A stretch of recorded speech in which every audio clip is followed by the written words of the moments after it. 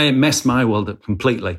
My lovely little life on a canal boat in London disappeared. I gave it away.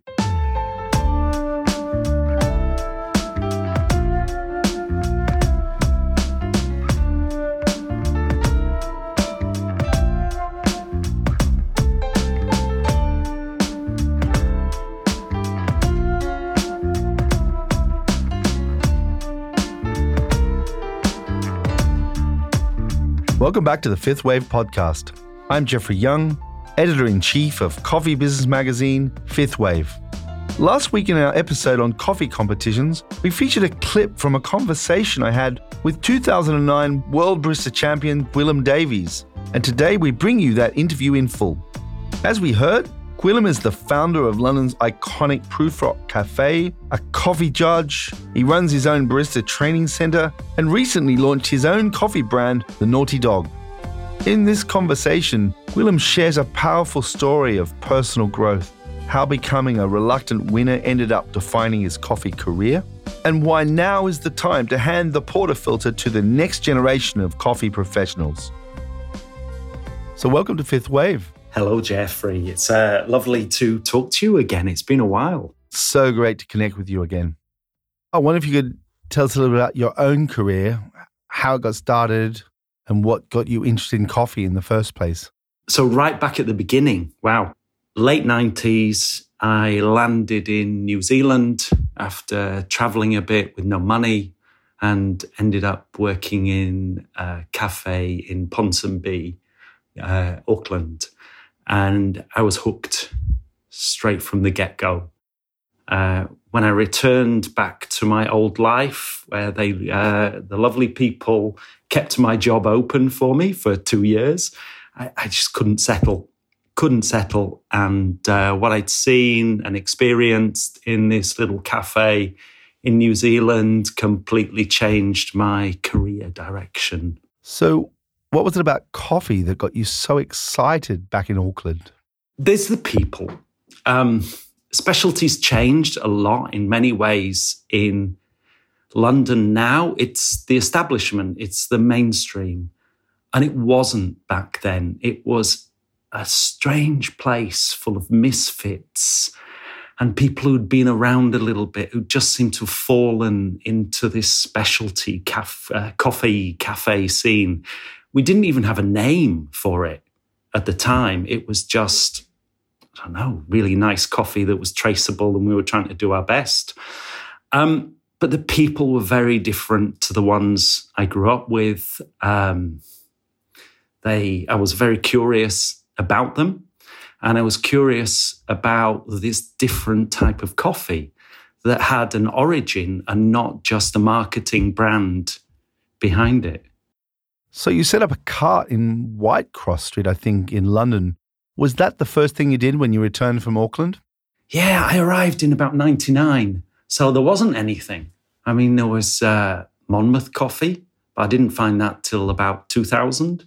So I was just working in a second wave chain, managing. My plan was to learn how to manage a cafe and then open my own with my style, which I knew about that wasn't evident in the UK. But I got lost somewhere and really enjoyed actually just working for other people because I was learning so much.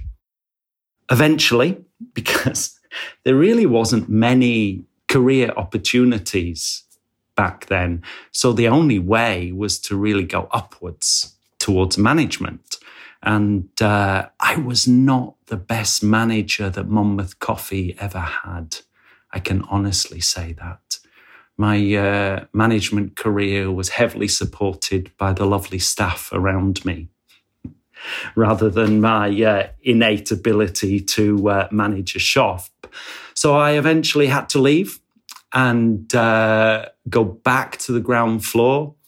I worked on a coffee cart by myself to start with, just implementing all the things that I'd been learning. I went back to being a barista and I loved it. And then from there? From there was another coffee cart at Columbia Road. before that, there was plenty of other little escapades. But mostly, from the coffee carts. The next big thing happened when Square Mile appeared on the London coffee scene. Was that about the time when you started thinking about entering a barista competition? No, I never wanted to enter a barista competition. It was back in the day, 2006, 2007. There wasn't really baristas entering the competition. All I saw was marketing people and some old has-beens. But so I never wanted to ever go near the competition. I was doing my own thing. We were being progressive. We were changing things, or we thought we were. And I didn't want to go into competition until I met James Hoffmann and Stephen. They came to help me on the coffee cart in Columbia Road. And I was fascinated by their ability to deal with customers, how clean they were working, the preciseness of everything they were doing, their efficiency. And I was also amazed at how many people they knew who weren't in London. I knew coffee in London, and the customers knew me.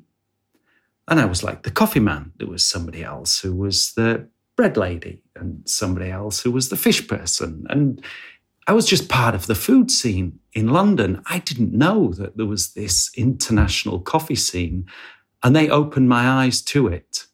Working with them behind the cart for a while. I mean, James was 2007 World Barista Champion. Stephen was 2008 World Barista Champion.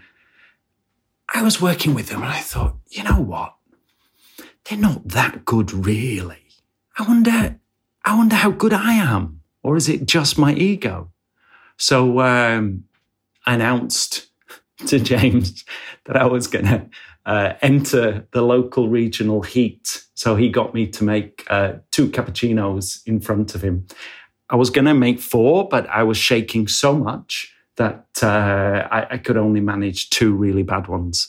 It was I was so nervous. It just wasn't me. I was never brought up to speak in front of people, let alone pour latte art in front of people. So, but I'd stuck. I'd said it, and I'd committed. So I thought I'd go along to the first regional heat. And as predicted, I hated it. I was so nervous before the actual performance that I went for a little walk outside, and I got completely lost. Couldn't find the venue. Was lost. They were all looking for me. So they found me just before it was time for me to go on stage. So I went on stage. It was a disaster.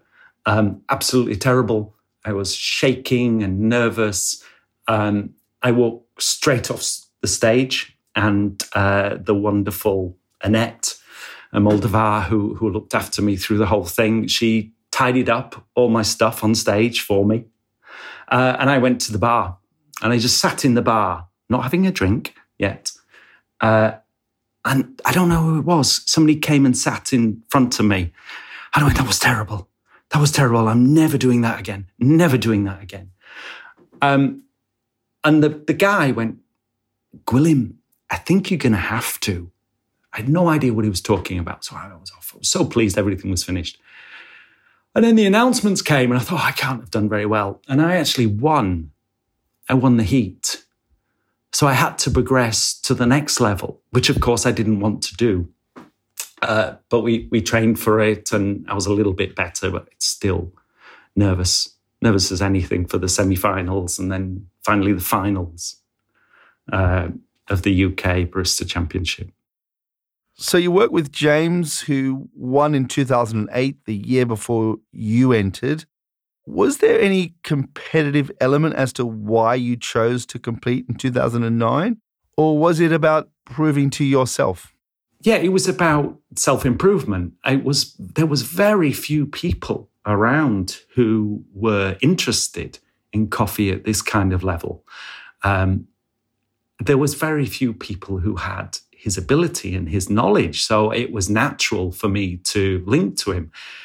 And he was an interesting guy. He was really nice. And so it was easy to be able to, just hang out with him. The poor chap, before I competed, and I knew he knew coffee. And I didn't really know him that well. So every time I saw him around London, I would be chasing him down the street. James, my roaster doesn't give me my roast date. Is this normal? Just basic questions that I had no idea about because I had nobody to talk about. And James was the poor guy that I would stalk around town for answers. So no, for me, no competitiveness. It was literally, I just wanted some information and to learn. So you got to the finals and then you won the World Barista Championships in 2009. Tell us about that experience. Oh, terrible. Hated it. Jeffrey, it's a big, long story. We probably haven't got enough time for this, but again, I was never, the education system that I was in never taught me to be a leader. It never taught me to stood up in front of people and to talk. It was mostly, a survival thing was really getting through school. This was an environment that I was not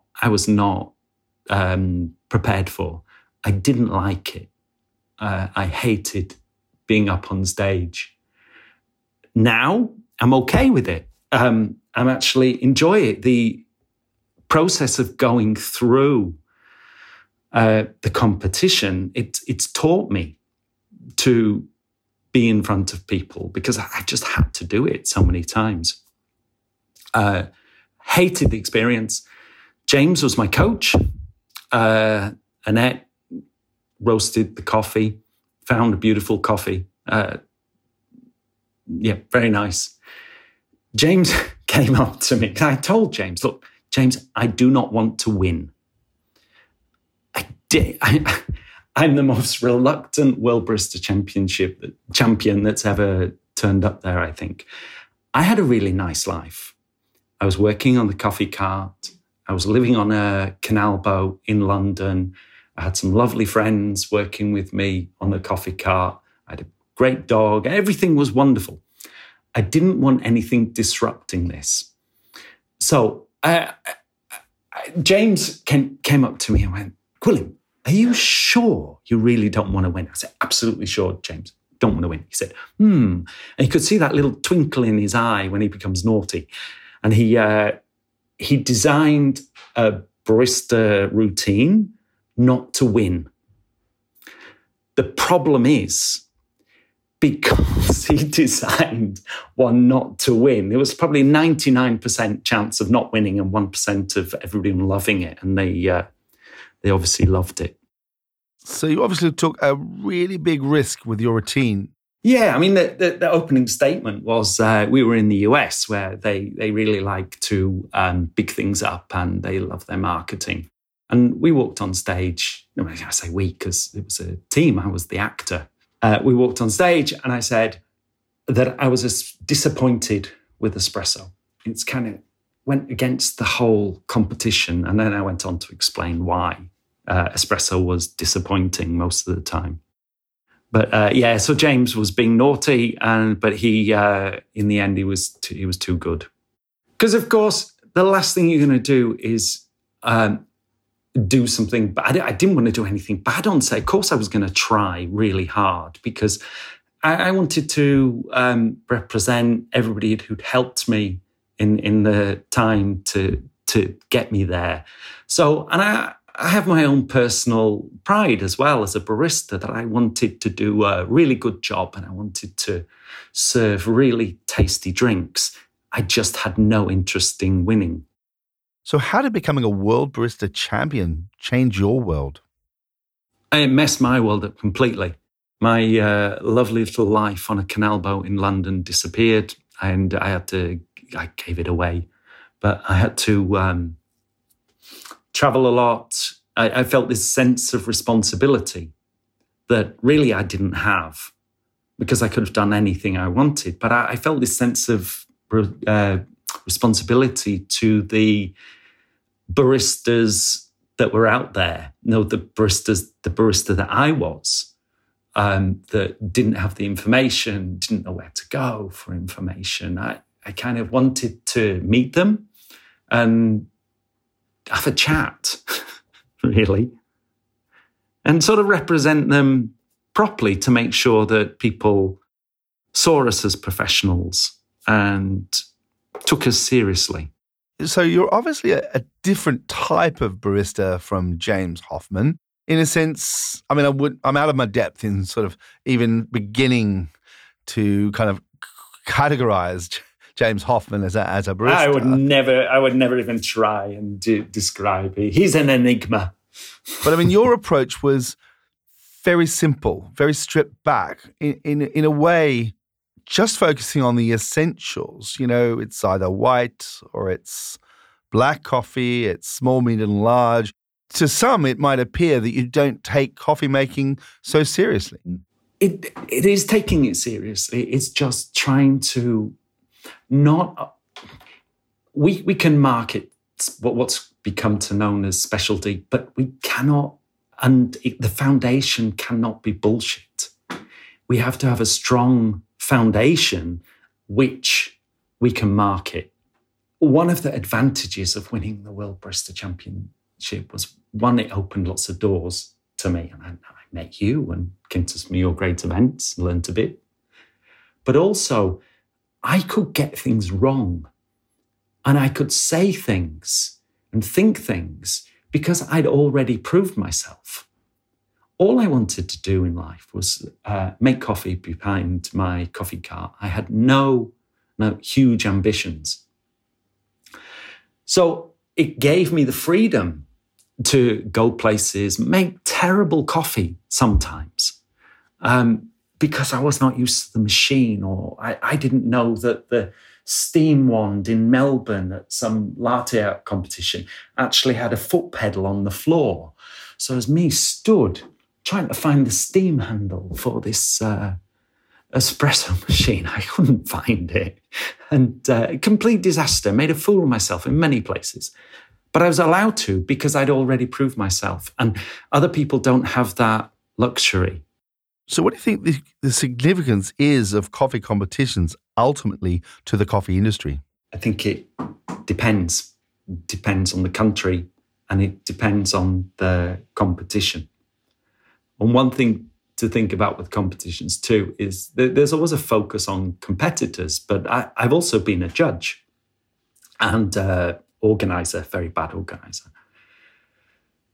So the coffee competition isn't just about the competitor. The judges learn a lot as well. They learn to evaluate coffee and techniques, and that goes back into their businesses and into their cafes. People who get the chance to organise events, who've probably never organised them before, that experience goes back into their cafes and their companies.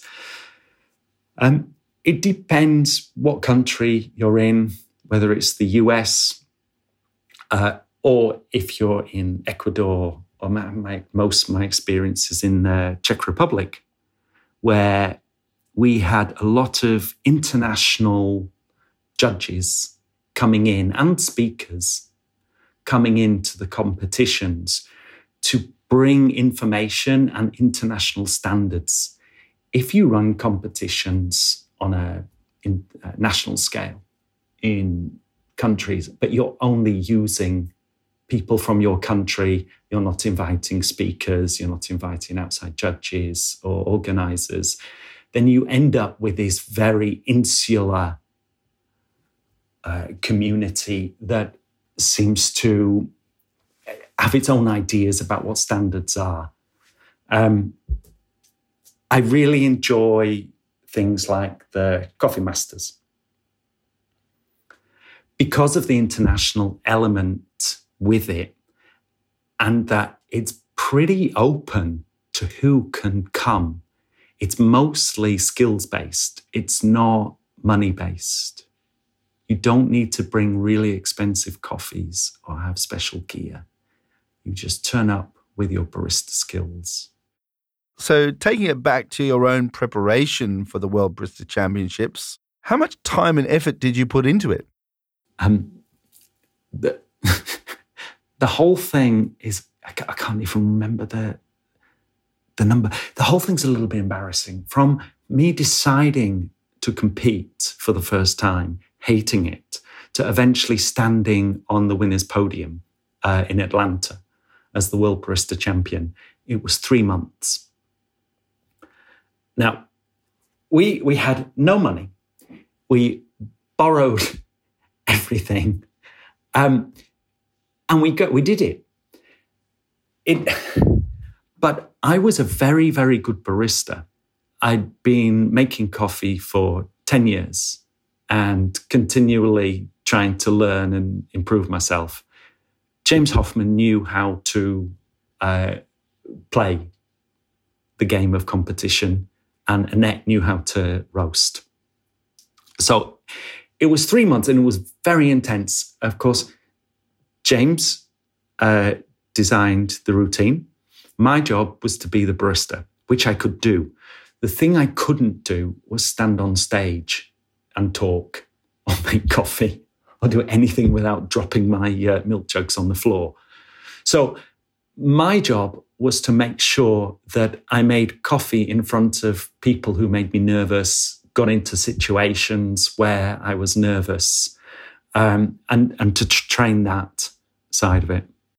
So what advice would you give to a new barista that wants to get into coffee and perhaps even compete? Well, from my judge's perspective, the two things that I found judging that shocked me is baristas don't read the rules of the competition. Very important. Whatever competition it is, read the rules. And the second, if there's things for you to practice, practice them. If it's built around a routine like the World Barista Championship, actually go through the routine, go through the setup, go through the routine and do it again and again and again and again. As a competitor's perspective, the thing is, it's very likely that you're not going to win. So know why you're competing. Find out why you're competing. It's not just because you want to win. There's other reasons. So find out what they are and build that in. I'm going to grill you again on that point about a reluctant winner. What made you compete? Why exactly were you at those World Barista Championships in 2009? I knew how to make coffee. The reason I actually entered was because of watching James and Stephen. They had a network of friends that I didn't have around the world. I wanted that. I wanted to test myself to see just how good I was. But I also wanted to get better as well as a barista. And the competition, I thought, might help me become better. How I reached the top was one, this luck on the day. That definitely has a big thing to play with it. And two, I was a good barista back then. Would you say that that's one of the bravest and boldest things that you ever did in your career? No, probably the morning of the final, I had to break into the trade show next door, steal a grinder because I didn't have one, take it into the competition, use it, and then take it back to the Slayer stand and apologize to them for stealing their grinder first thing in the morning. That was probably but that was probably the worst. They were very nice guys. They were very nice guys. it seems to have defined you. It seems to have made you to be able to be that person up on stage, to be able to communicate. You've become more outward. It's definitely participating in the competition, whether I won or not, has made me better at public speaking and being able to communicate within an open group or do a presentation. Yeah, definitely. I mean, apart from that, actually winning has opened some doors for me, mostly on my own education side. And then you went on to create Prufrock Coffee, which was very education-led. Tell me about that. Yeah, we found there was a sex shop with a lease that they wanted to sell on an old working class market between East London, where a lot of the coffee was, and Soho, where the other part of the group of third wave coffee shops were.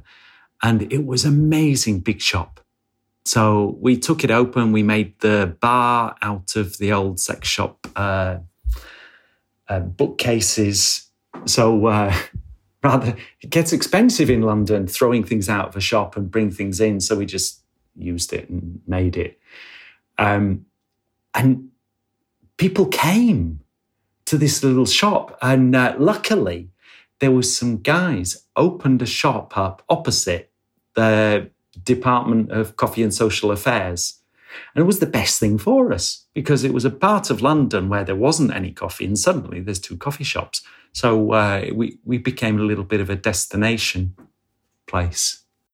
And so what's next for Gwilym Davies? Me, I am currently in the Bohemian forests just outside Prague. And I am trying to be quiet and hide away from the coffee world most of the time. I've been developing myself by learning how to roast. So I set up a little roastery and we're roasting. I have a training centre still here. So I'm doing roasting 2 or 3 times a week and training centre 2 or 3 times a week. And I've got a lot to learn still with the roasting. Yeah, but also, Jeffrey, I have had my time talking, and we need some of the new people with fresher ideas and new perspectives. So I generally keep quiet, and I don't take invites anymore to participate. But I couldn't resist having a chat with you again. Well, we're very pleased you did. I've got one final question for you. As a person, you're so understated. I mean, the fact that you won the World Barista Championships, begrudgingly or not, that you've had the ability to communicate and teach so many thousands and thousands of people all across the world, directly and indirectly. What has been one of your biggest pleasures in this industry over all that time? One, I was very lucky to spend some time in Panama.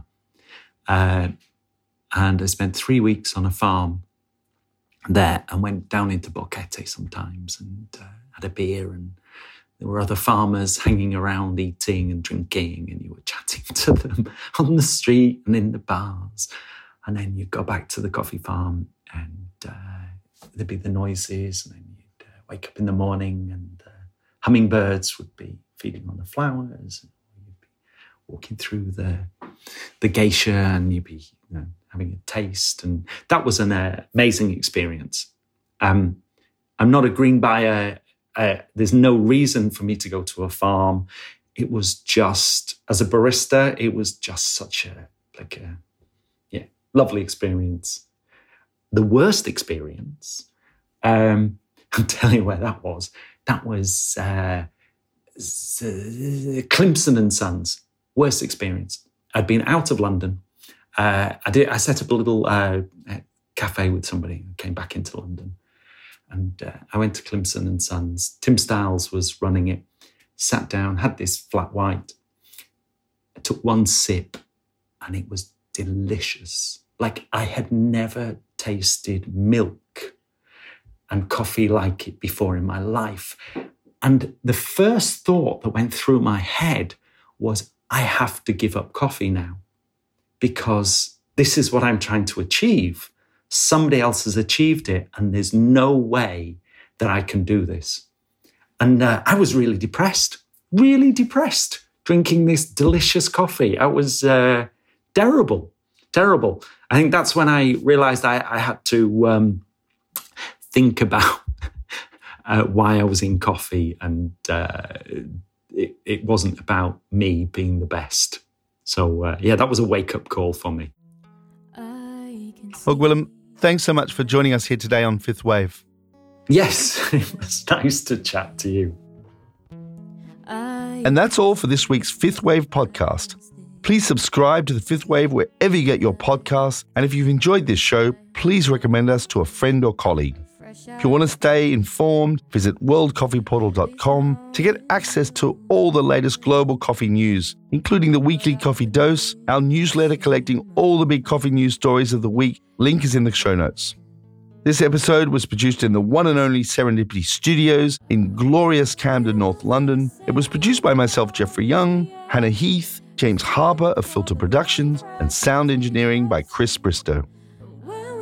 And this week's song, in collaboration with the Coffee Music Project, is Uncharted Waters by London-based artist Cloudy Galvez. And until next time, stay safe, stay passionate, and stay caffeinated. Uncharted waters, so for the love of our sons and daughters, won't you follow the orders?